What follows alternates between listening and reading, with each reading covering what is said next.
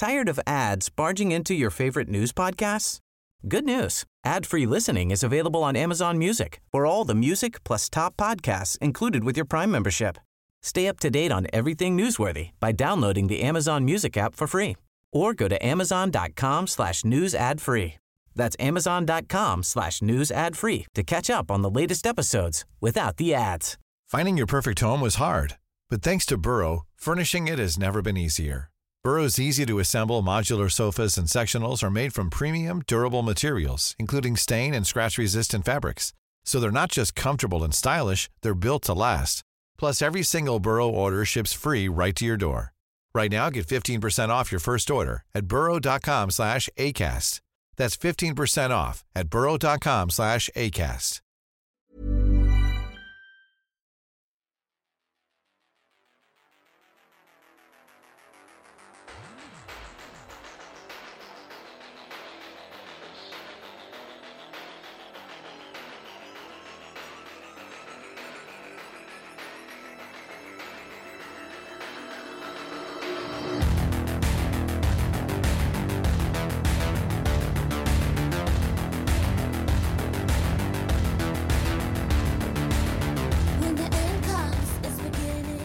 Hej och välkomna till The Usual Suspects. Jag heter Johan Norberg och med mig har jag Mattias Svensson.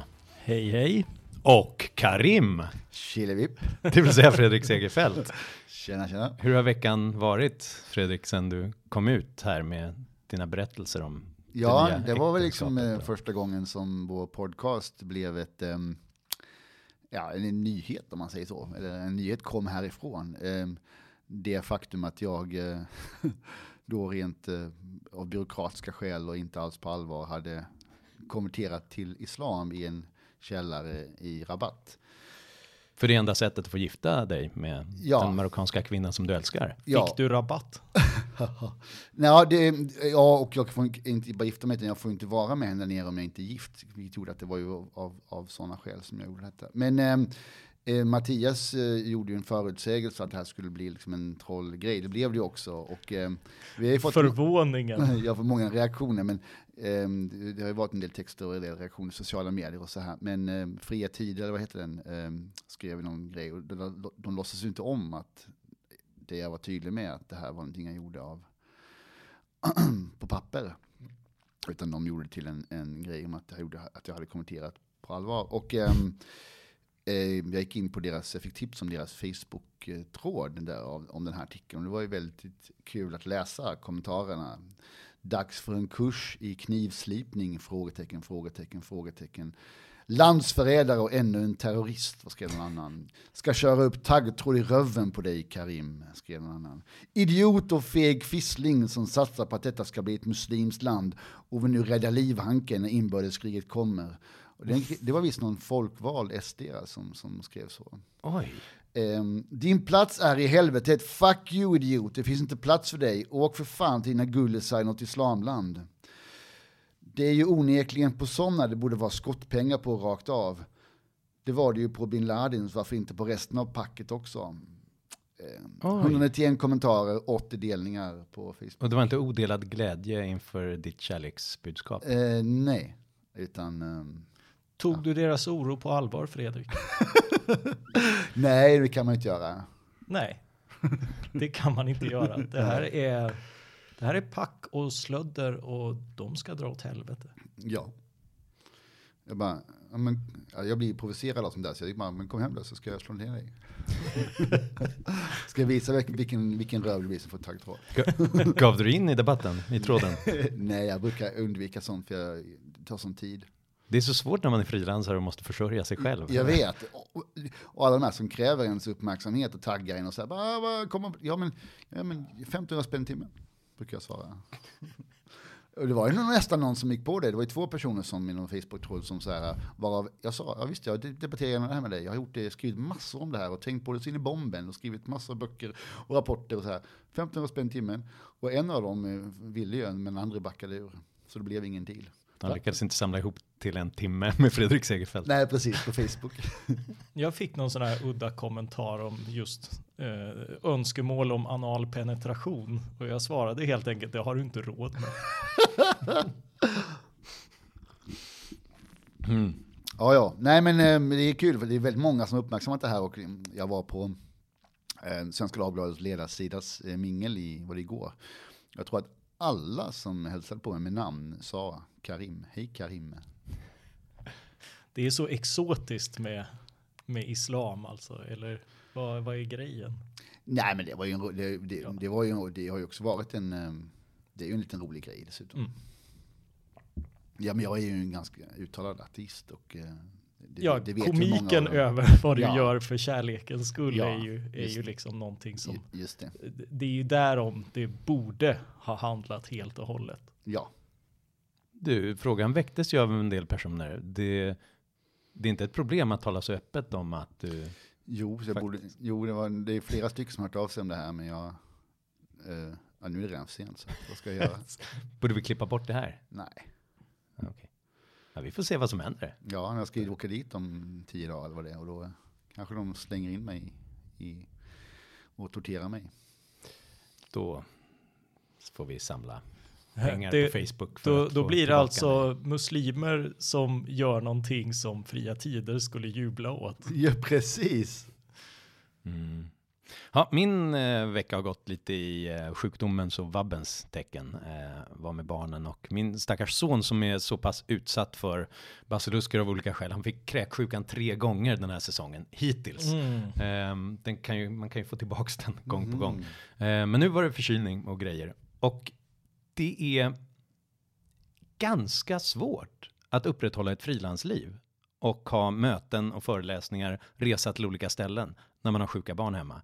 Och min exfru är ju också liksom hårt arbetande och reser runt överallt. Där allting då, våra scheman bygger på att de är på skolan och fritids under en viss tid före mellan hämtning och lämning. Om de inte kan vara där, då bryter hela systemet samman. Så du har upplevt en samhällskollaps i det lilla? Brann granen? Ja, den brann nästan. Det var i mikrokosmos en typ av samhällskollaps. Jag kommer ihåg då att någon gång tvingades jag ställa in ett seminarium i Stockholm på morgonen där jag skulle ha talat och debatterat. Och någon blev sjuk och jag var tvungen att stanna hemma. Och då så fick jag en sur kommentar på Facebook av Sivert Öholm som sa, på vår tid, då löste man sånt där ändå. Och då fick frugan stanna hemma. Jag antydde det. Kan det ha varit så att det var någon annan som stannade hemma? Alltså, nej, jag menar inte alls det. Vad menar du då? Att man löste det på något sätt. Och då la jag upp lite olika alternativ. Okej, frugan är bortrest, jobbar. Morföräldrarna, farföräldrarna borta på vift. Barnvakter. Alltså, vad är the going rate för en barnvakt för att de ska sitta med en kräksjuk son egentligen i 24 timmar när man är i en annan stad? Det är svårt, det är tufft. Vad gjorde ni på er tid, Sivert? Berätta. Och han bara sa, nej jag vet inte, men det löstes alltid på något sätt ändå. Någon löste det åt mig. Det är markservice. Hur gammal är Sivert Öholm? Ja, det är en bra fråga. Jag minns bara att han hade fula tröjor och koftor på sig när han var Svar direkt programledare. Jag visste inte heller då att han var tog kristen höger. Nej, just det. Nej, men det gjordes ju en rätt fin dokumentär. Nu får jag faktiskt rekommendera public service här. Den finns på Öppet arkiv.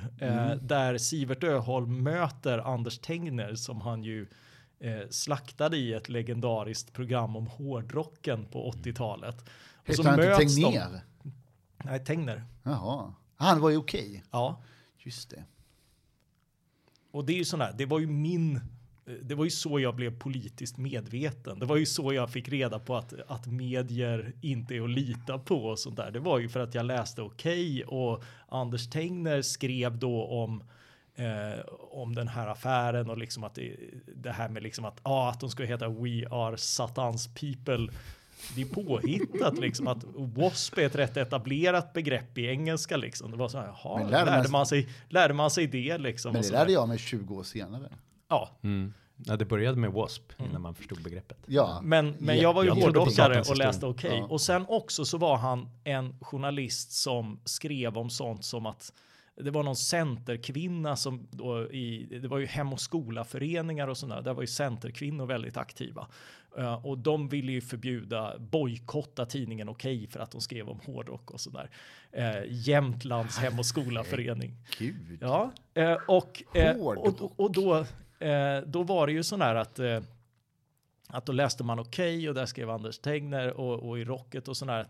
Ja, och det här är ju inte så borgerliga partier som Centern och Moderaterna brukar bete sig, utan de brukar i vanliga fall vara för människors frihet och att de får välja själva och sådär.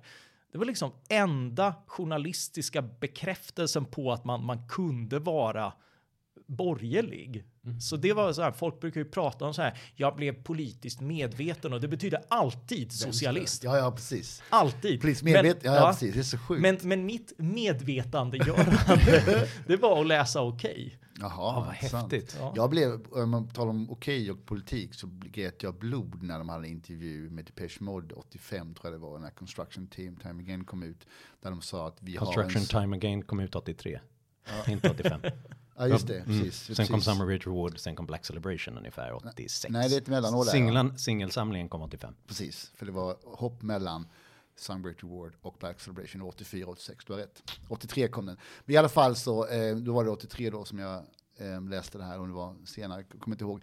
Men i alla fall, vi har en socialistisk grundsyn, och det var ju att man grät ju blod som klassliberal muffare och syntare. Det var liksom en del, det var ju två odelbara delar av liksom ens identitet. Så bara husgudarna bara säger att de är sossar. Vad fan ska man göra liksom? Det var jättejobbigt. Jag tyckte att det var skitkul att påpeka att alla de här syntbanden var kommunister. Ja. Jag förträngde det, bokstavligen förträngde det. Jag vill inte bli påmind om det nu heller. Nej. Usch. Ja, det var plågsamt. Alphaville levde i kollektiv. Ja, fast de hade ju aldrig, alltså de var inte så coola. Ja, inte som Depeche. Nej. Men de var faktiskt rätt häftiga i början. Men allting började förstöras när Ricky Echolette kom med och ersatte Frank Mertens. Den långhåriga så här permanentade rockkillen som skulle vara med och göra lite ballare musik. Ja. Och då föll det samman. De lärde sig spela. Jag såg Alphaville i Västerås när jag fyllde 40, det vill säga för 6 år sedan. Och han var ju jättetjock, sångaren, och hade förlorat rösten. Så han kunde inte ta de här tonerna längre. Liksom. Nu ska du inte tala illa om honom. En gammal flickvän till mig är gift med honom. Nej! Ja. Vilken grej! Och han är en hedersknyffel. Han är en väldigt trevlig person. Har du träffat honom? Ja, vad är han bjöd på konjak. Han hette Marian Gold, det är artistnamnet. Ja. Men han heter Hartvig egentligen. Men han är ju tjock. Ja, han dödar en kraftig benstomme. Han var inte det när han var 22. Nej, det var lite grann, apropå W.A.S.P. så såg jag ju dem på någon sån här reunion-konsert, eller de har väl hållit på hela tiden, men jag såg dem 96.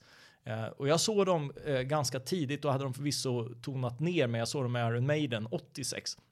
Sen 10 år senare såg jag dem igen. Och då var de ju plufsiga allihop.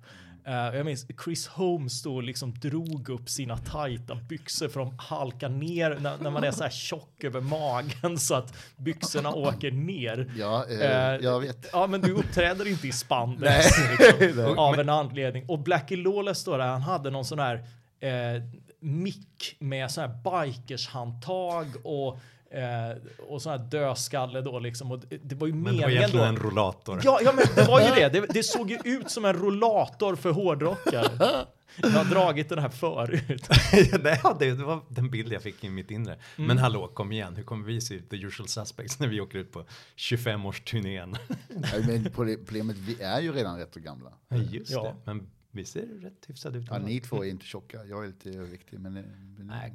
Jag är rätt fet. Men... Hörrni, apropå den där okej-världen och underhållningsvärlden och sånt där, och politiska uppvaknanden, måste jag bara nämna en sak. Det är ju Lucia-tider, och då är den stora begivenheten att det kommer en ny Star Wars-film som har premiär, Rogue One, som handlar om hur rebellerna egentligen får ritningarna till dödsstjärnan så att de kan förstöra den sen i episod 4 så småningom. Och den ska jag ju gå med barnen på, såklart, är ju planen.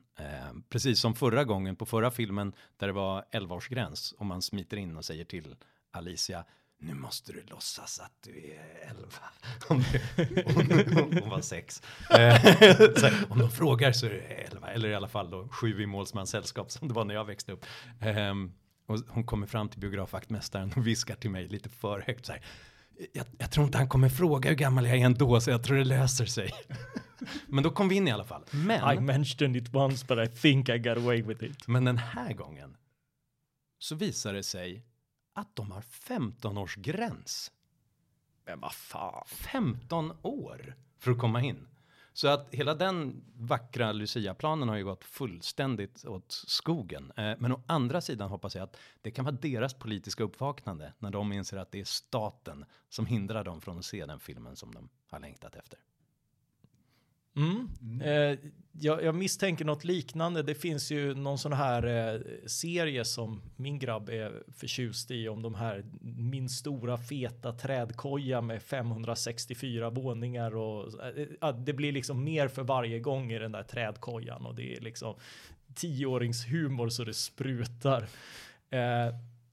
Och jag begriper ingenting, men i vår så kommer en variant av det här som har någonting med för jag har tittat på vårens bokutgivning eftersom jag är recensent. Och Aftonbladet Kultur. Du är kulturskribent. Ja. Och det är min lilla julafton att fylla i önskelistan här. Du kan inte få allt på önskelistan.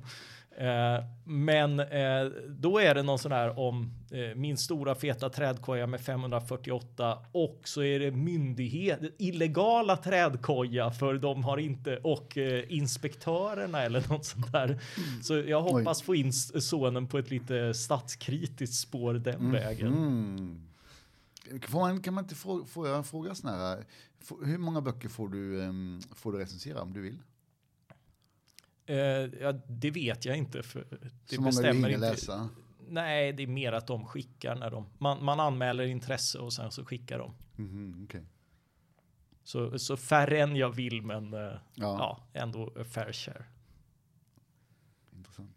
Är inte det jobbigaste man kan göra egentligen? Recensera böcker. Alltså tidsmässigt, i termer av hur mycket det kräver. Jag tycker det tar sån tid. Man ska läsa boken, man ska tänka ut kloka tankar om det och sen skriva. Allt annat har man ju på något vis färdigt i huvudet. Fast jag gör ju bara såna här dumma grejer som tar jättelång tid. Fast läsning, alltså det har ju varit en sån debatt för något år sedan om att kulturskribenter inte kan leva på det. Förr brukar man säga så att har man skrivit liksom en lång kulturartikel kunde man köpa sig en ny kostym plus bli riktigt full på krogen för de pengarna. Liksom. Och nu mer kan man liksom knappt... Nu får man väl 2500 spänn eller något sånt där, 3500 spänn för något sånt där, va? Och då tycker de alla att det är fruktansvärt. Men jag tycker bara utbud efterfrågan. Det är liksom, om det är många fler som vill recensera böcker i prestigefyllda tidningar än som vill vara PR-konsulter, då blir det så. Och det tycker jag är helt rimligt. Sen är ju problemet att kostymer kostar mer relativt sett numera om det ska vara handsytt. Därför att arbetskraftskostnaden är så hög. Men däremot vill du ha en maskinsydd, då kan du ju få en billig kostym. Ja, de kostar ju mindre. Jag brukar alltid säga, vi ska inte prata om penningpolitik och inflation och så här igen, för då blir det så jobbigt. Men jag menar, hela storyn de senaste 30 åren att saker har blivit mycket, mycket billigare. Jo, absolut. Och som sagt, inklusive mycket arbetskraft. Nej. Ja, inte i Sverige.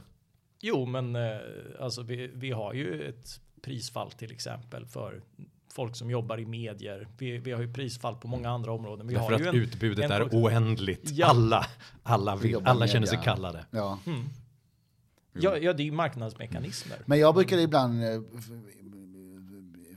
den gamla, de som hade Obs radio tidigare, där brukade jag ibland recensera böcker och jag tyckte det var kul. Jag gillade Obs. Jag också gillade gamla Obs. Bra program och lite så här tillbakalutat, det fick ta tid och man fick utveckla resonemang. Ja, och tonfallet var inte det här heller som den här moderna media-grejen. Det var bättre. Jag vet, men jag är verkligen som en riktig sån gnällgubbe då, för det är så här, det var inte så mycket så här tjejer i falsett som pratade rasifiering, utan det var liksom, nu har jag läst en tjock bok på 400 sidor om världen och nu är det så här och så här. Och då tyckte jag, det var ju, då läser jag dem på kvällen, är det arbetstid? Ja, men det är ju samtidigt en hobby liksom, så det är inte, ja, det var ju inte, det tog ju tar ju 2 dagar att läsa boken och en dag att skriva. Liksom. Så att, visst, det är inte värt 4 000 spänn. Liksom. Men om man hade sytt kostymen själv så hade den blivit sämre. Och tagit Kan längre tid än 3 dygn. Hörrni, vi måste prata om invandringen. Igen. för vi hann ju inte klart förra gången. Eller hur? Det fanns våra hjärtan var så fulla av åsikter och tankar och känslor. Och så hade det gått en timme så vi var tvungna att bryta. Och det var några saker vi inte hann utveckla. Så vi tar väl det nu med. Vad var det som hände med debatten? Hur kunde det svänga så mycket? Och var hamnar vi mitt i den smeten? Och vad ska vi göra nu för att ta oss ur det? Mattias, vad säger du? Det är en bra fråga. DN har ju haft en granskning nu. Det är Mattias Hagberg som har skrivit tre artiklar om det här skiftet. Och om skiftet, hur det sett ut på olika ledarsidor. Då, ja, det är ett försök. Och det är ju ett jätteintressant ämne som jag tyvärr tycker tappas bort. Han är för kass helt enkelt. Ja, alltså det görs en distinktion. Dels gör det en ideologisk distinktion och det tror jag är ett misstag i det här fallet. Därför att den här splittringen går rakt igenom alla ideologier. Det finns konservativa som hamnar på båda sidor. Det finns liberaler, klassiska liberaler som hamnar på båda sidor. Det finns definitivt socialliberaler som hamnar på båda sidor.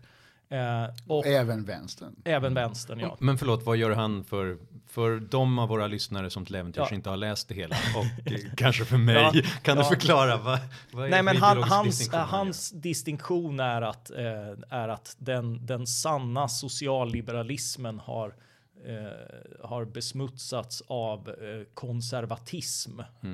Och det är en väldigt sketchatad konservatism som är populistisk till exempel, vilket kanske inte klassisk konservatism alltid är. Nästan aldrig.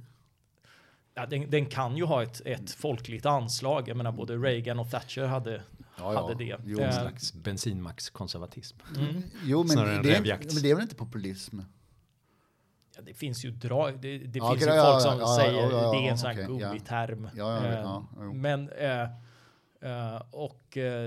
populistisk och nationalistisk och i princip får det liksom bli en halmdocka för allt hemskt. Och sen börjar han försöka kvantifiera det här med liksom att tidningar skriver väldigt mycket. En del tidningar som Göteborgs-Posten, som Expressen har börjat fokusera väldigt mycket på problem som man ofta då relaterar direkt eller indirekt till invandring.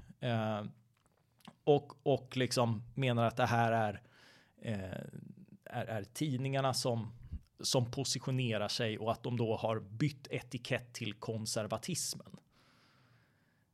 Och han är och nosar, men det här är ju ett notoriskt svårt område, därför att handlar det liksom om, det är väldigt svårt att beskriva den här konflikten. Men med det resonemanget betyder det att den rödgröna regeringen också har bytt till konservatismen? Det är ett av argumenten som har kommit emot hans texter och många i debatten generellt, att alla skäller på att borgerlighetens utomparlamentariska gren håller på att förbruna sig och sådär, men det har ju en vänsterregering som har gjort samma sak fast policymässigt. Det är alltid vänsterregeringar som gör detta. Det är alltid de som stänger gränserna. Jag vet, men så här, varför du har inte Dagens Arena skriva såna här panikartiklar om att samhället håller på att gå åt skogen för att regeringen har stängt gränser, utan samhället håller på att gå åt skogen för att båda ledarsidor skriver att man bör stänga gränsen. Ja, för att de var nöjda med det. Och det är väldigt konstigt, men det är klart, det är så. Men förlåt, här kommer bara ett mellanspår. Jag vill inte avbryta för länge, Mattias, men är det inte så att den socialdemokratiska, att det finns en paradox? För att Socialdemokraterna brukar ju vara det bredaste partiet av alla. De ska ju ha alla från liksom halvbolsjeviker till kanslihushöger, så att alla känner sig hemma. Det ska vara som ett bra pojkband, att alla kan identifiera sig med någon. Att jag hatar kanske Porsche Spice, men jag gillar hon. Jag tror inte säga jag hatar Mattias Svenström, jag gillar Johan Norberg. Medelålders band. Parallell där, ja. Men så de är alltid bredast som parti. Men å andra sidan så är de alltid mest dumlojala. när det gäller att sluta upp kring partiet och regeringen. Inte minst då utanför ledarsidorna, tankesmedierna och sånt. Är det inte så? Men det har samtidigt varit, alltså i åratal försökte de ju få till ett motsvarigheten till Timbro, men det gick ju aldrig för att de är ju en rörelse som är centralistisk, lätt auktoritär och top-down orienterad. Alltså deras rörelse har ju drag av deras ideologi, det vill säga liksom disciplin och organisation och liksom centralstyrning. Jag har skrivit om det här i flera böcker, men jag kommer alltid ihåg Olle Sahlström som var en sån här vänsterintellektuell som jobbade på LOs idédebatt, men han fick ju sparken därifrån därför att han inte var tillräckligt mycket lojal med rörelsen. Han var ju en fritänkare verkligen. Ja, precis. Så att, och därför har de aldrig fått till några bra tankesmedel, därför att de helt enkelt är för lojala. Men det där jag kommer ihåg det, när jag var på Timbro så hade man ju en del studiebesök av socialdemokrater och fackpersoner som ville liksom säga, okej, vad är hemligheten? Vad gör ni egentligen? Så och så satt man och gick igenom lite att den ideologiska basen och ha liksom böcker att översätta som ger en kontext som gör världen lite större. Man ska ha bra människor som förmår att producera saker. Man måste ge dem resurser. Och de bara, fortsätt, bra. Man ser att de nickar med hela tiden. Och sen måste man ge dem fullständig frihet. Och då bara sjunker de ihop på varje sida. Man måste ha det här förtroendet för människor. Hitta rätt människor. Det är klart man väljer ut folk som då står för ens ideologiska inriktning. Men sen måste de få tänka fritt. De kan inte behöva sitta och tänka på vad funkar för rörelsen, vad funkar för facket. Då blir man helt ointressant. Ja, precis. Då blir man bara som en vanlig partilojal. Det finns en parallell till Östeuropa. Jag jobbade mycket med övergångsekonomier och kapitalismen och demokratin i Östeuropa på 90-talet och höll mycket föredrag för människor från de här länderna, delegationer och sådär, var jag åkte runt och pratade. Just det, det var i Georgien. Ja, precis. Det var rikslarm efter det. Jag var i Bratislava, överallt. Jag var i alla de här länderna och jobbat. Men och då var det så här, jag kommer inte ihåg om jag hittar på nu, eller om det här annars jag har hört. Men det finns en väldigt bra berättelse. Jag vet inte om det är jag som har hört den eller om jag har gjort den. Men man håller ett föredrag liksom om hur marknaden funkar och priser sätts och sådär, va. Och sen så efter 45 minuter så sitter alla kvar och så räcker en upp handen och bara, men vem bestämmer priset egentligen? Och då menar man, jag har inte förstått någonting. Det är ungefär samma sak som de här människorna i rörelsen. Vem är det som styr denna spontana ordning? Ja, precis. Men det är det som vad de här rörelsemänniskorna tänkte när du var klar med ditt föredrag för sossarna, så säger de så här, ja, men vem bestämmer egentligen vad ni ska tycka då? Just det. De var en sån, ja, precis. Det var en sån parallell. Hörrni, vet ni vad vi gjorde nu? Nej, vad gjorde vi? Nu körde vi men vänstern då? Ja, det gjorde vi. Ja. Det har du rätt i. Men högern då, Mattias? Ja, men högern. Vi har ju en rad moderata avböner nu. Vi pratade ju lite om det förra gången. Vi lyckades inte stoppa masskappvändningen. Nej, just det. Och det är ju så roligt, för nu skriver de så här att jag har faktiskt tänkt om. Hur kommer det sig att de tänker om nu då, när ledaren har skrivit en artikel om att hon har tänkt om? Har det någonting att göra med karriärval och såna här saker, och möjlighet att få ett jobb och få en position sen, eller? Du skrev ju en oerhört elak, Mattias, kommentar till någon som var fritänkare och verkligen hade tänkt efter och kommit fram till att nu måste jag nog byta åsikt i migrationsfrågan. Alltså, det var väl du som skrev det? Ja, jag noterar. Du har alltså bytt från den gamla partilinjen till den nya partilinjen. Genom att tänka fritt. Är det i någonting du skiljer dig ifrån ditt parti? Och det fick jag väl inget klart svar för. Men det finns, man bör alltid konstatera de bästa argumenten. Jag tycker den som har bäst och mest vältaligt argumenterat för det här är Mikael Sandström i nättidskriften Kvartal. Han beskriver... Som ju satt där och var ganska centralt placerad i borgerliga regeringen. Han var ju statssekreterare på samordningskansliet, det vill säga det kontoret som Fredrik Reinfeldt styrde. Ja. Det vill säga, det var han som styrde. Ja, Han var ju minister. Alltså han han var har ju- Sir Humphrey. Ja, lite precis. grann. Han har ju i alla fall Men varit... politiskt tillsatt. Och den är... jag tycker den är intressant och väl värd att läsa för den som vill ha argumenten för vändningen. Vad jag tycker är bristen är ju, eftersom jag inte delar den här nya linjen. Och mitt problem är framförallt att han landar just att, och det tycker jag var det mest obehagliga med det här skiftet som släpptes lös förra hösten. Därför att plötsligt började allting, det här att det inte fanns någon diskussion tidigare, det är ju inte sant. Det fanns en massa förslag, det var bara det att de handlade om att skära i kostnader, att liksom underlätta integration, att öka kapaciteten att få in fler svenskar i integrationen, eller nyanlända. Men nu blev det plötsligt att hålla människor borta. Och det här är ju ogenerat vad som gäller nu. När Centern kommer ut med nya förslag kring hur man kan jobba med asyl och sådär som ändå öppnar för att människor ska kunna stanna här, så är det liksom att nej, det håller inte tillräckligt många borta. Och det här tycker jag är en utveckling. Ett problem är ju den grejen i sak, men det jag tycker är ett stort problem är ju hur det här påverkar hela politiken. Jag gjorde bara en liten lista över saker jag sett borgare bli för att kunna vara emot invandrare eller invandring. Och de har blivit för bistånd. Det är jättehemskt när man sparar på biståndet plötsligt, för biståndet har använts till detta. De har blivit för välfärdsstat, den fina välfärden. Vi måste liksom arbetsmarknadsregler, gränskontroller, att gränskontrollerna förlängs utan laglig grund. Alltså Moderaterna som har sprungit till KU för så fort någon nyst i regeringen liksom så plötsligt är de helt tysta när Riksrevisionen konstaterar att ni har inte belagt någon sån här allvarlig fara för landet. Ni har bara struntat i det. Ni har förlängt det här. Regeringen har förlängt det här utan legal grund. Och det fanns en tid när grundlagsborgerligheten långt in i det konservativa lägret faktiskt var bekymrade över sånt här. Maktutövning under lagarna och sånt. Men det är helt borta. Och folk ger sig in på resonemang om kollektivt ägande och annat. Tittar man internationellt så ser vi liksom att folk blir för murar och militariserade gränskontroller, interneringsläger, tystande av journalister har man i Australien.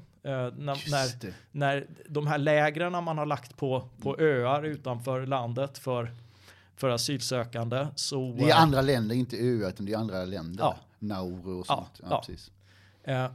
Och där har man hindrar journalister från att vara där. Man lägger tystnadsplikt på vårdpersonal och annat. De får inte vittna om hur det sköts. Det finns särskilda fängelser för utlänningar i allt fler länder. Storbritannien till exempel, i USA. För utländska medborgare som av allt att döma får sämre behandling och annat. Vi har spioneri och angivarsystem i exempelvis Norge. Det har man använt för att komma åt grov brottslighet och terrorism. Nu har man det för att kunna utvisa flyktingar. Och det är också en sån här... vi har kriminalisering av hyreskontrakt.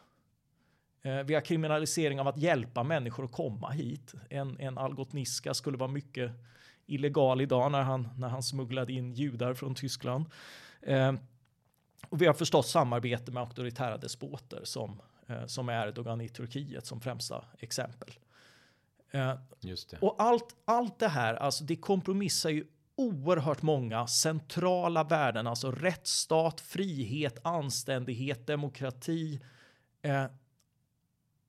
Och min fråga är ju, hur långt är ni beredda att gå? Därför att jag tycker och Mikael Sandström, vältalig som han är, stannar här liksom. Han bara lämnar det öppet hur pass långt man vill gå i att hindra människor från att komma hit.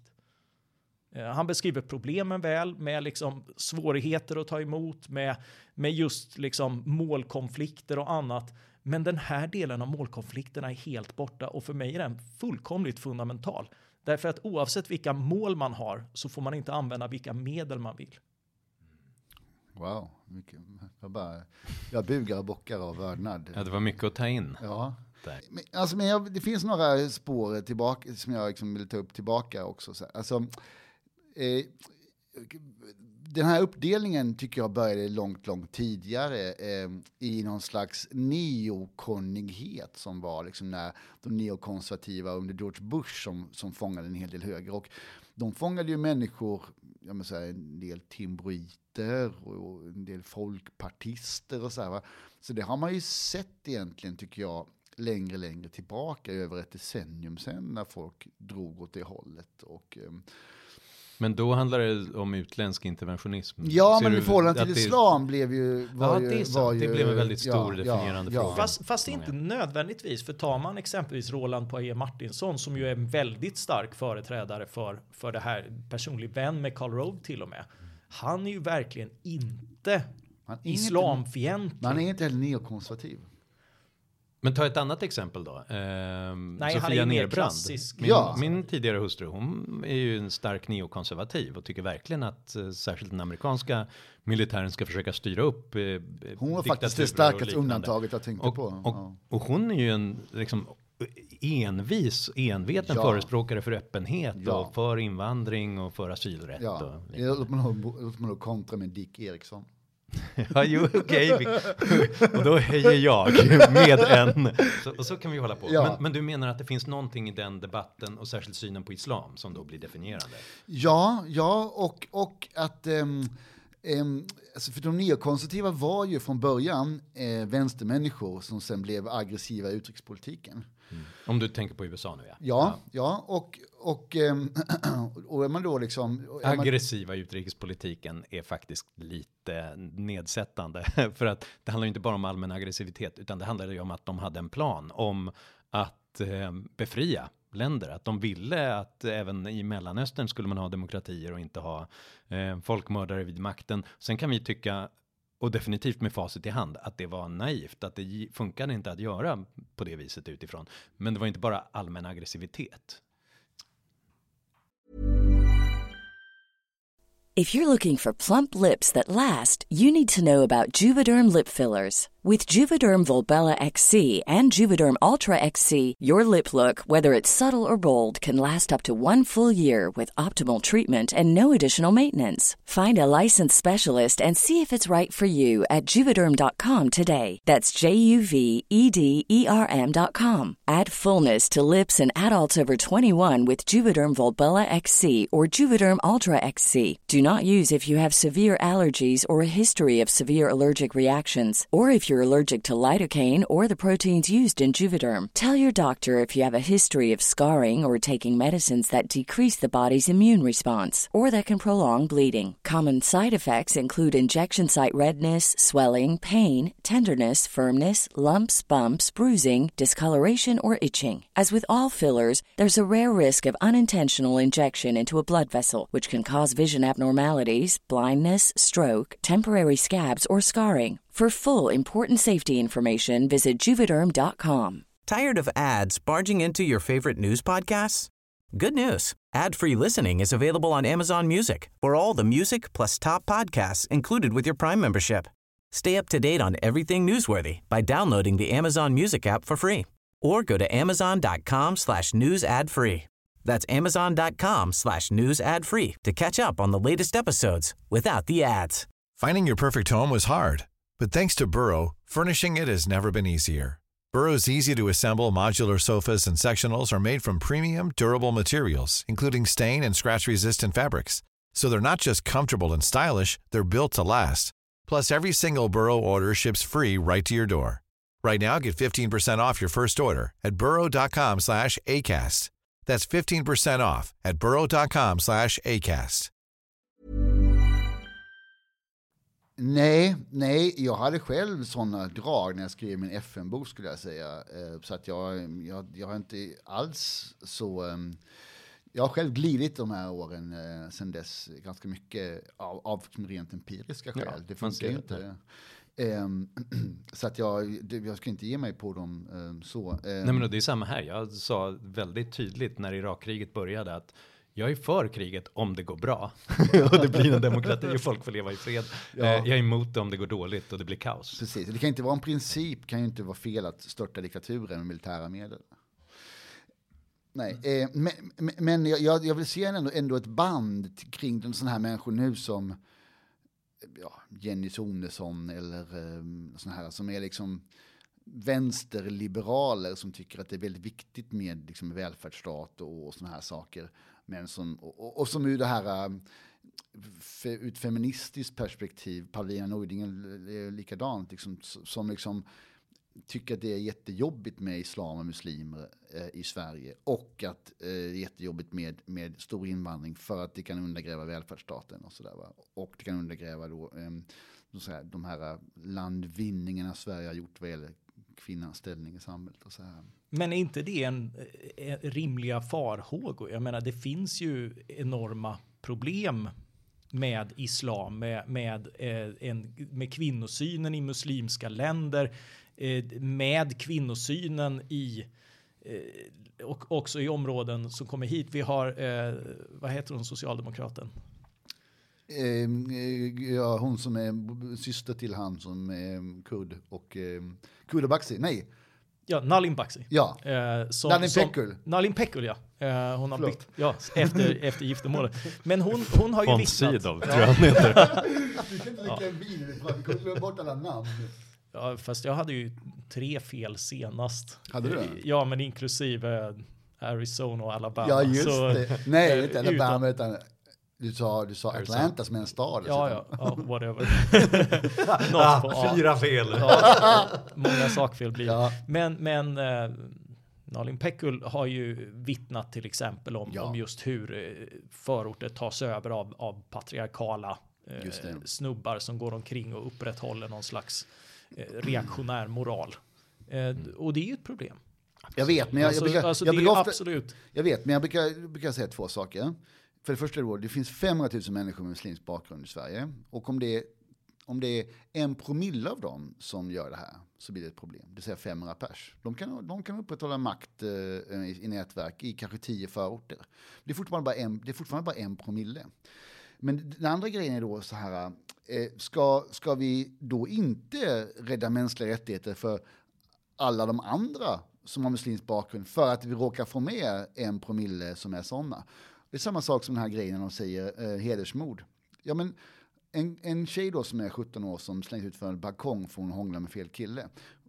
Tror ni att hon hade haft större chans att få hångla med rätt kille om man bor kvar i Kurdistan? Vad är det som gör att det här är så farligt när det sker innanför våra gränser helt plötsligt?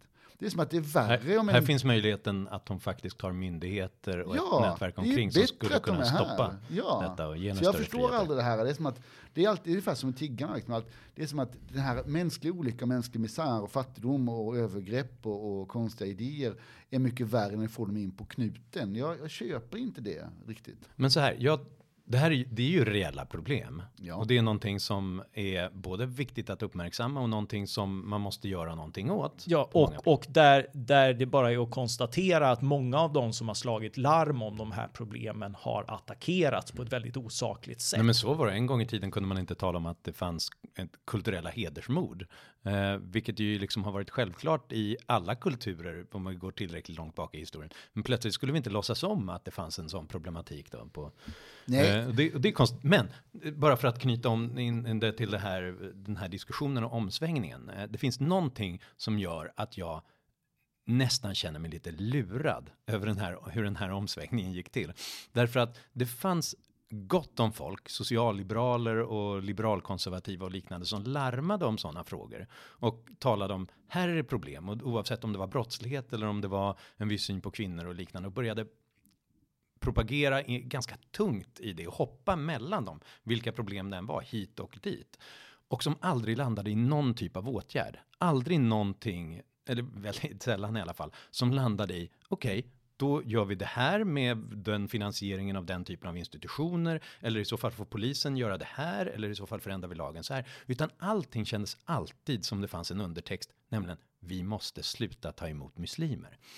Ja. Och jag frågade dem gång på gång. Så här, men vadå, menar du att vi ska att man inte ska ha asylrätt längre i Sverige. Och då var det så här, varför hoppar du på mig för det? Och de var otroligt kränkta allihopa och sa, nej, jag har inte någon policy alls om det här. Jag bara lyfter frågan, jag bara nämner problemet, att det blir katastrof om vi släpper in folk, men jag vill absolut inte på något vis minska rätten till asyl. Och sen så kommer den här omsvängningen från sossarna. Och då är det precis de personerna som försvarar det allra hårdast. Vad var det jag sa hela tiden? Exakt, och alla de här ledarsidorna som då Hagberg har tittat på. Liksom det är Svenskans ledarsida, Expressens ledarsida, Göteborgs-Postens ledarsida som tycker det är extremt viktigt med att stänga gränserna på precis det sätt som de blev så arga över att jag påstod att de tyckte tidigare. Så att det känns som det har pågått så här parallella diskussioner där man hade en viss dold agenda hela tiden. Precis som vi sa, men då anklagades för att vara... Och då är deras svar så här att ja men det fanns ju en åsiktskorridor och sa man det blev man ju stämplad och... Men vem kallade någon fascist? Det där tycker jag är sånt himla trams. Det här med brunstämplingsdebatten, det är också rent nonsens. Det kan ha hänt att någon på Flashback har kallat någon för fascist för att de har tagit upp ett sånt här problem. Jag vet att du har aldrig gjort det. Jag vet att jag aldrig har gjort det, eller i alla fall inte publikt. Utan vad vi har gjort... Delmon haft, och det är två olika saker vad man säger offentligt och inte. Det är det ju. Nej, men vi har argumenterat emot och sagt, men vadå, tycker ni att vi i så fall ska stänga gränserna? I så fall tycker vi att det är fel av det här skälet. Och då har de bara kränkta sig. Varför säger ni att vi är bruna? Så här, vi har inte sagt att ni är bruna. En gång har jag sagt att någon har varit brun i någon artikel. Och det har handlat om Nationaldemokraternas tidning. Det står jag för. Det är brunt. Jag har inte kallat någon annan det överhuvudtaget. Men det har blivit en sån här mytologi om att alla som någon gång lyfte problem kring det, att de blev anklagade för att vara nassar. Vilket trams. Jag som rökfyllda rum. Jag som är mer liberal i min användning av kraftuttryck och epitet har säkert kallat, jag använder ofta fascism om exempelvis folkhälsofascism och sånt där. Jag tycker det är fascinerande att det blir sån enorm debatt om just det, att liksom det här, hur ska man ideologiskt etikettera ett parti? Det är ju en intressant fråga, den kan man diskutera och har olika uppfattningar om, men det blir liksom oerhört, alltså jag blir mer kränkt när Folkpartiet kallas liberaler än att Sverigedemokraterna kallas fascister. För att återkomma till min gamla käpphäst. Ja, men det är ju sån här, det har ju blivit en sån känslighet sådär. Man bara påpekar även när det är uppenbart sådär att någon gör rasistiska påhopp. Du sa rasist, bara. Ja. Får jag säga en sak? Ja. Till försvar för Folkpartiet. Det här att stå upp för mänskliga rättigheter och för demokrati, som vi alltid har tyckt är liksom... Det är så banalt, det är så trivialt att vara så stolt över vår idétradition är så här, vi tycker inte så himla mycket, vi har inga hårda liberala åsikter om någonting, men vi gillar representativ demokrati och mänskliga rättigheter. Och man har skrattat ut dem jämt för det. Ja. Liksom, kom igen när ni kan leka med de tuffa killarna. Ja. Plötsligt känns det spännande och kontroversiellt. Precis, det är samma lite läskigt. Ja. Man behöver verkligen Folkpartiet vart 50:e år ungefär. Ja, precis. Men det är just, det har jag förvisso alltid, de kan skilja på demokrati och diktatur. Och det var ju just en sån här grej vi skrattade åt. Men jag kommer ihåg en gång, jag var lite sur på dig då, Johan, det var 10 år sedan när du sa i någon offentligt sammanhang att du står egentligen ganska nära Folkpartiet. Jag bara, i helvete heller, hur då? Mesjävel, tänkte jag. Men så sa du då. Så vill du slå ner mig. Ja. men jag har precis jag har skrivit en bok om kolonialism och där får jag läsa på om en brittisk journalist och skribent och ekonom och statsvetare som heter Hobson som skrev Imperialism a Study 1902. Socialliberala pionjären i förra sekelskiftet. Precis. Och det fanns Hobson och Hobhouse. Det var de 2 stora brittiska socialliberalerna som trängde igen. Men jag har aldrig riktigt fattat. Finns det någon sån här från Hobbes till Hobson? ja, precis. Men jag försökte få ett grepp om hans ideologi bara för vilket adjektiv jag skulle använda i en mening. Så jag ägnade liksom 8 timmar läsa på om den här killen bara för att veta om jag skulle skriva Socialdemokraten eller Liberalen. Och jag är fortfarande inte färdig. Men vad jag menar är att det här är en kille som skrev i marxistiska tidningar och som la grunden för hela det här keynesianska, att det hela problemet med kapitalismen är att det är för låg efterfrågan och kapitalöverskott och alla de här sakerna. Hela den teorin kommer från honom liksom. Det här är jätteintressant, men vad är din poäng? Min poäng är att vi ska inte alls bli arga för att Folkpartiet har bytt namn till Liberalerna, för deras liberala tradition är lika stark som vår. Men jag är marknadsliberal, jag är alkoholliberal, jag är sexliberal, jag är knarkliberal, jag är arbetsmarknadsliberal, jag är bostadsmarknadsliberal. Ser du?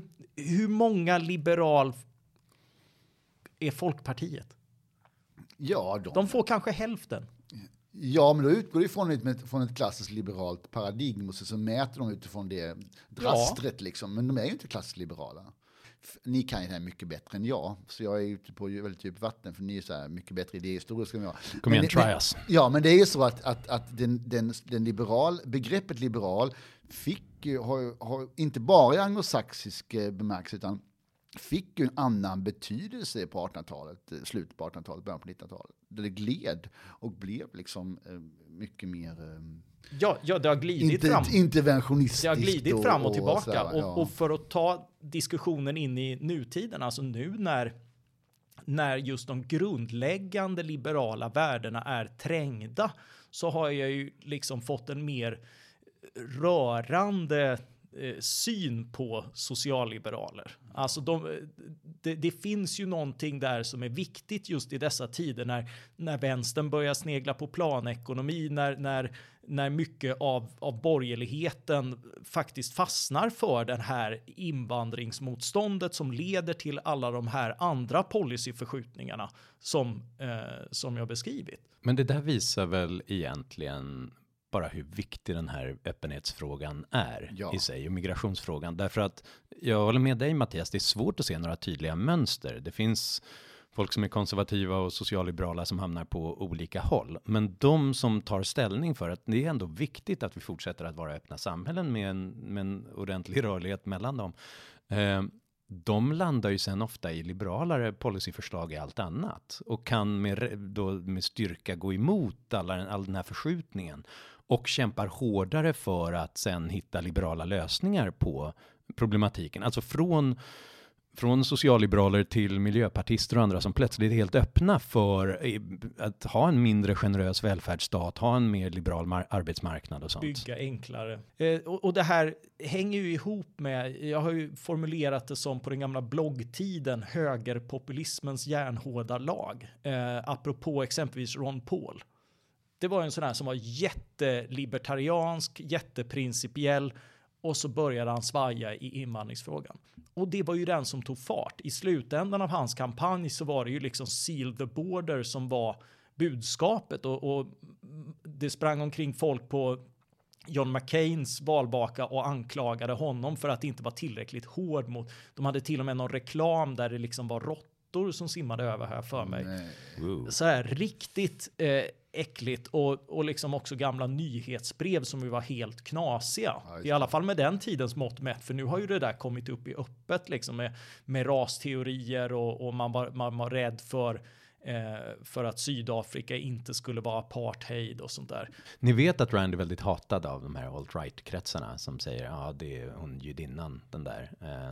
För att hon var ju väldigt mycket för invandring och talade om att det var det som gav mig möjligheter att leva ett fritt liv. Ja, det var ju, hon fick ju anklagelsen att hon inte var riktigt amerikan, och hon sa jag är amerikan av eget val. Vad gjorde du mer än att födas här? Just det är väldigt coola med USA, ja, precis. Men hon bröt, va? Ja. Ganska kraftigt. Ja, precis, och i hela det här kollektivet började ju prata med rysk brytning. Trots att de var kanadensare, de flesta andra. Okay. Får jag komma tillbaka till den här huvudfrågan som är så här, heter han Hagman? Hagberg, förlåt. Vi har inte kommit, alltså vi tycker väl alla tre att han har en poäng. Ja, även att han är för kass för att det är bra. Eller att inte ska, han är för slarvig och att han likställer begreppet klassisk liberal och med socialliberal med tanke på vilken diskussion vi hade. Ja, det finns väl två problem säger jag nu som inte har läst hans artiklar. men utifrån det, ha det i minnet då, som en liten brasklapp, så finns det två problem. Det första är att han definierar då liberalismen väldigt konstigt. Att det är könskvotering och vindkraftverk. Och invandring. Ja, precis. Ja. Och sen så definierar han då alla typer av invandringsbegränsningar som att det är konservatism. När det i själva verket då ofta är just LO. Och ganska ofta så är det socialliberalt för att man vill skydda välfärdsstaten mot att det kommer för många. Eller, det är som eller feministiskt. Det är som, vi har haft en fri bar här. Den här baren har alltid varit öppen. Alla får dricka hur mycket de vill. Och så coolt, här trivs vi väldigt bra. Och sen så kommer det in fler. Och då bara så här, då föreslår den klassiska liberalen, det kommer nog inte funka. Är det inte bättre att ni tar lite betalt för drinkarna här så att det inte blir en sån överkonsumtion? Men nej, ett sånt samhälle vill vi inte leva i. Och då kommer alla dit och vill dricka vid baren. Och då säger socialliberalen att, eller i alla fall den restriktiva socialliberalen så här, nu funkar det inte längre. Säger att nej men och kolla vad folk dricker och då tar baren slut. Vi måste stänga de här dörrarna. Vi måste stänga salonen. Charging a buck? Ja, nej, det kan vi absolut inte göra. Ett så cyniskt samhälle. Nej, precis. De får dö där utanför. Men jag lyssnade på en av mina favoritpoddar, är Det politiska spelet, som är public service. Ja, de som diskuterade då, tyckte jag, var just den här artikelserien. Och jag tycker då att de som har försvarat har haft delvis en poäng. För att det har ju skett en verklighetsförändring. Det var ju någonting som hände där hösten i 2015, väldigt många människor. Ja, absolut. Ja, och men den viktigaste förändringen har ändå varit en politisk förändring, en politisk verklighetsförändring. Det var alltså det som, och där tycker jag att de här människorna som nu byter uppfattning och byter retorik på ledarsidorna och Moderaterna hoppar över en grej så här. För det var ju så att valet 2014 vann ju inte sossarna, utan Moderaterna förlorade, för de förlorade röster till SD. Det var det som hände. Sossarna blev inte större, utan det var marginellt bara. Det var att Moderaterna förlorade en massa människor till SD.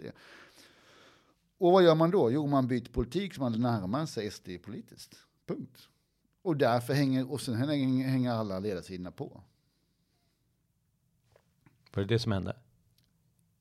Ja, det är min analys av det som har skett. Fast är det en sån position? Alltså jag tror ju att det faktiskt är mer sakmotiverat än olyckligt. Det blir så fånigt när man hela tiden blandar in SD och strategi i det här.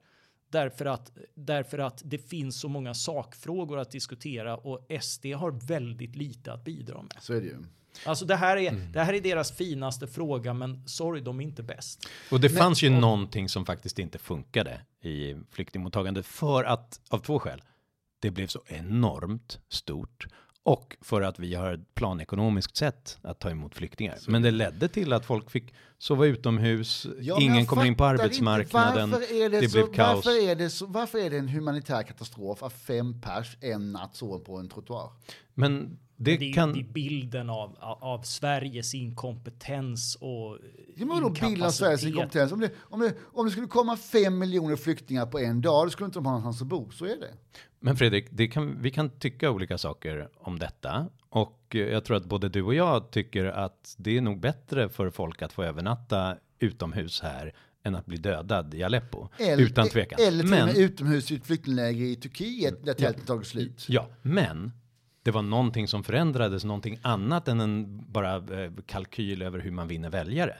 För att vi var inte vana vid att se någonting sånt här tidigare. Och det är naturligt att konservativa partier som Socialdemokraterna och Moderaterna kommer inte acceptera det i längden. De kommer att börja förändra sig. Jag vet, och jag var otydlig då. Man började ju diskutera det här redan 2014. Det var bara det att man föredrog andra lösningar än att hålla folk borta. Yes. Men då är det ju, alltså det har ju varit en riktig åsiktskorridor som jag skrev om i julas när jag skrev om det här för Timbro förra året. Det har ju aldrig räknats. Det har ju aldrig tagits upp. Det var aldrig intressant. Utan det här refererandet av det här fick man inte diskutera. Allting handlar om att man fick inte prata om att till varje pris hålla folk borta. För det är det som räknas. Ja. Tyvärr. Alltså om du tittar på vad som blir populärt, vad som blir delat, vad som uppmärksammas, så är ju det artiklar som följer det här mönstret. Om du märker som skribent att plötsligt så har du ju liksom tusentals delningar. Men du har, jag fattar inte detta. Jag skulle aldrig i mitt liv få för mig att skriva en sån artikel, även om jag skulle få 10 000 delningar. Jag skulle hellre gå i personlig konkurs. Ja, men Om du inte tyckte så, men om du fick ett ämne där du blev väldigt bekräftad, så skulle du skriva mer om det ämnet än om andra ämnen. Jo. Du skulle bli ombedd att skriva mer om det ämnet. Alltså, det finns ju, och det här är ju någonstans en efterfrågan som tillgodoses. Jo. Och sen tycker jag en annan sak som vi ska också erkänna. Det är ju så att de här människorna som säger att det finns en skillnad mellan eliten och folket i den här frågan, och så anklagas han för då populism. Det är ju sant att det finns så. Det har alltid funnits en majoritet för att minska invandring till Sverige. Den majoriteten har minskat. Men det har alltid varit fler som vill ha mindre invandring än de som vill ha mer invandring. Men de har inte brytt sig så mycket om frågan. Nej, precis. Men då har jag tänkt lite på det här. Hur skulle man kunna göra för att ha mer rörlighet eller mer invandring? Och har liksom tänkt på 4 modeller för hur man skulle kunna konstruera det här. Och de är inte färdiga. Men det första förslaget är då helt enkelt: du får komma hit men du får ingenting från staten.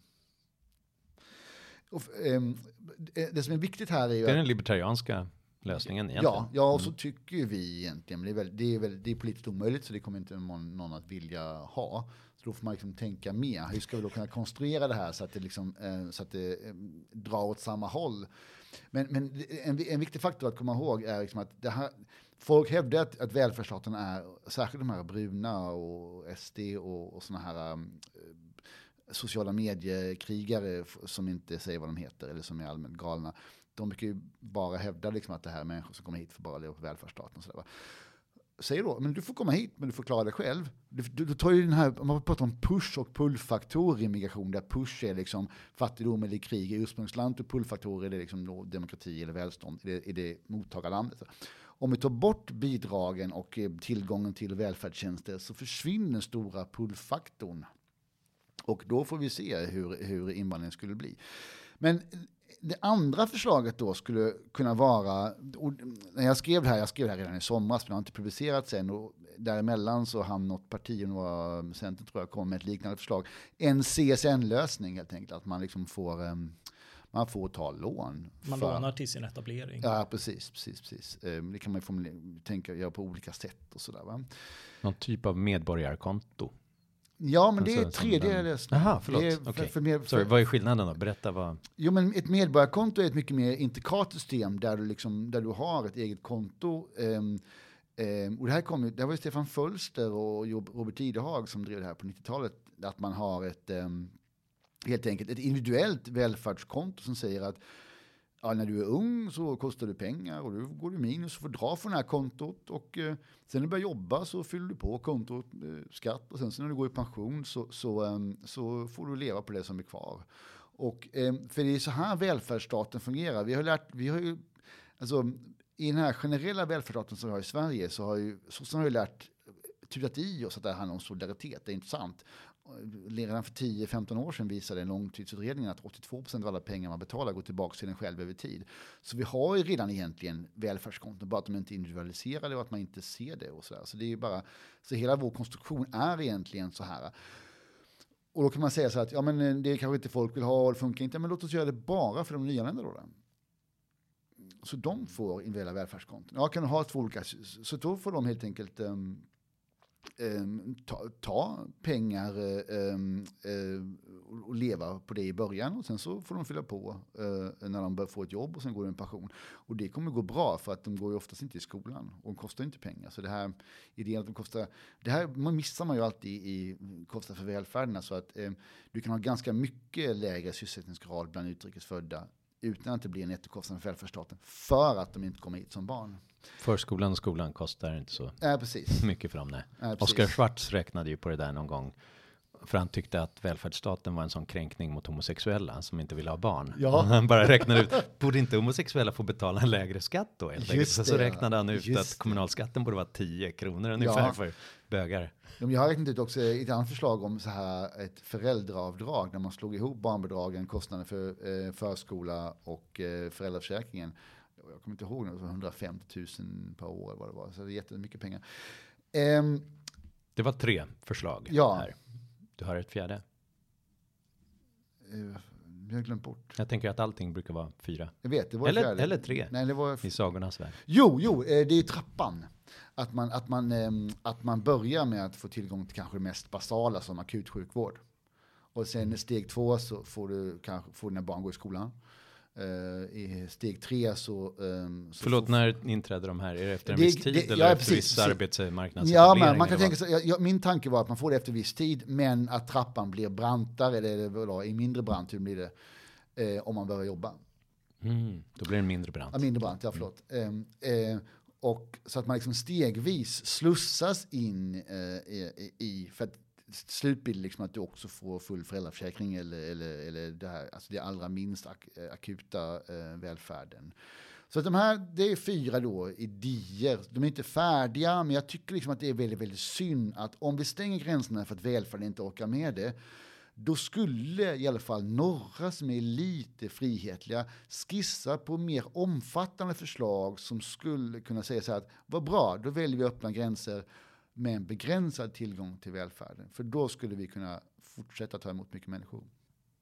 Men det där är ju verkligen någonting att inskärpa, att det är så mycket saker som måste göras ändå. Jag menar, vi måste ha en arbetsmarknad för de som är mindre produktiva än medianpersonen ändå. Vi måste kunna se till att bygga på ett sätt så att man kan bo i storstäder även om man inte har pappas pengar med sig. Så att, att den systemdebatten har dött är ju så tragiskt, inte bara för att det har lett till de stängda gränserna, utan till att det kommer göra Sverige sämre i sig om vi inte får igång den debatten. Ja, det har blivit en både intellektuell och faktuell sklerosis av det här. Liksom. Men det är väldigt konstigt och tråkigt tycker jag, att om man har 2 saker som står mot varandra, det vill säga invandring och välfärdsstaten, att man inte ger det andra alternativet någon uppmärksamhet överhuvudtaget. Jag ska nämna liksom att Centerpartiet har ju lagt några förslag och MUF har varit konstruktiva, men det läggs väldigt, väldigt, väldigt lite energi på att hitta lösningar som innebär fria rörlighet, mer invandring med begränsad tillgång till välfärdsstaten, än andra alternativet som är liksom full tillgång till välfärdsstaten men stängd gräns. Det är ju så att säga nutidens stora sorg, skulle jag säga, ur klassiskt liberal perspektiv. Andningspausen har blivit en tankepaus. Det har ju verkligen slutat hända saker. Ja. Dynamiken har försvunnit. Och det är så här, äntligen, vad skönt det har blivit i samhällsdebatten. Var då? Ja. Jag tycker inte alls det är skönt, det är obehagligt. Men är det inte just det som är liberalism? Det är alltid liberaler som ska lösa allting. Ja, vad har ni för lösning? Vad har du för lösning? Medan det nästan aldrig krävs av andra ideologier. Har ni tänkt? Konservativa är ju alltid sådär, de kommer ju undan med och liksom lite spetsfunna. Livet är inte så enkelt. Ingen människa är en ö. Alltså hela konservatismen går ju nästan ut på att säga självklarheter som om det vore något väldigt modigt. Ja, det är komplicerat. Man kan inte förenkla så mycket. Fredrik, du har en massa krångliga förslag här, men så enkelt är det inte. Jag tror inte det löser alla problem. Och samma socialdemokratin och sådär, då kommer det undan med att gasta någonting till någon eller bara lova allt åt alla som det har varit tidigare, eller höj skatten. Någon annan betalar. Det är en rätt orättvis spelplan, men å andra sidan, vi sitter ju där med våra förslag hela tiden. Och det är samma sak med, alltså jag stör mig så oerhört på det här. Ni är så verklighetsfrämmande. Finns det något mer? Alltså det är ju snarare så att friheten är ju något grått och trist som vi lever med varje dag för att det funkar. Marknadsekonomin, äganderätten, yttrandefriheten och annat. Det blir trist för att vi ser dess baksidor och skrynklor och andra vardagligheter varje dag. Nu kommer vi tillbaka till det här antiutopistiska. Vi kan ju inte svara på vad resultatet är. Hur ska jag kunna veta vad 10 miljoner människor väljer att göra med sina liv om de får välja själva? Hur ska jag kunna veta det? Det är 100 handlingar om dagen, 10 miljoner människor, 100 år i snitt. Det blir liksom för många nollor att ta reda på. Och liberalismen är ju att helt enkelt vara i alla fall lite nyfiken. Ja. Och inte bara rädd. Nej, just det. Mm. En människa till i ett samhälle är inte ett problem. Punkt. Nej. Såna här frågor, vi har ju pratat för länge, jag vet. Men jag retar mig alltid på den här frågan. Så här, vad ska alla jobba med och vad ska alla bo? Jag är inte för planekonomi. Nej, jag har ingen aning. Nej. Det får de fixa själv. Det är deras problem. Det är ungefär som så här, liksom att, men, vad ska alla köpa mat? Det vet jag inte. Varför finns det alltid en ICA där du bor? Det. Ja, men ska vi inte wrap up det här nu? Jag tycker ju att det var väldigt skönt att prata om det här. Ja. Inte bara för att vi landade i något konstruktivt, utan också för att det var terapeutiskt betydelsefullt för mig. För att ibland känns det som att hela samhällsdebatten har blivit galen. Ja. Och det är skönt att få tala om det mer. What the fuck's the matter with y'all? Ja, nu är det Lucia-tider. Vi återkommer till jul med ett julavsnitt också. Där vi väl får, sammanfatta året lite som har gått och poddtiden så här långt. Just det. Något sånt. Men vi tänkte avsluta på en trevligare not, och det är ju vi tänkte göra en liten tävling till någon som kanske vill ha en egen julklapp eller något att ge bort. Och vi gillar ju böcker, vi skriver böcker, så tävlingen handlar om det. Nu ska vi inte säga vem, därför att hen tycker han, det är bara 3 av oss, tycker att det vore att förhäva sig, men någon av oss har i alla fall fått sin bok rekommenderad av The Economist som en av årets böcker. Och frågan som ni ska svara på är naturligtvis vem av oss och vad heter boken? Och svaret skickar ni till vår krångliga mejladress norbergsegerfeldtsvensson@gmail.com norbergsegerfeldtsvensson@gmail.com. Det är för att göra det frågesporten lite svårare. Så måste de skicka det till den adressen. Så måste de skicka det till den adressen, ja. Så vill vi gärna se en motivering till varför ni vill ha boken. Och vinnaren får då ett signerat exemplar av boken från den som har skrivit den. Så titel och författare på boken, den av oss som har skrivit en bok som rekommenderas som en av årets böcker i The Economist. Bra idé, Mattias. Ja, tack för schysst. Det. Glad Lucia på allihopa. Alla får vara Lucia om de vill. Gör vad ni vill. Ja, eller jag bryr mig inte. Eller stjärngosse eller pepparkaksgubbe. Eller Åhléns reklam. Varför var det ingen som gjorde pepparkaksgubbe? Var det ingen rasister som gjorde det? Don't go there.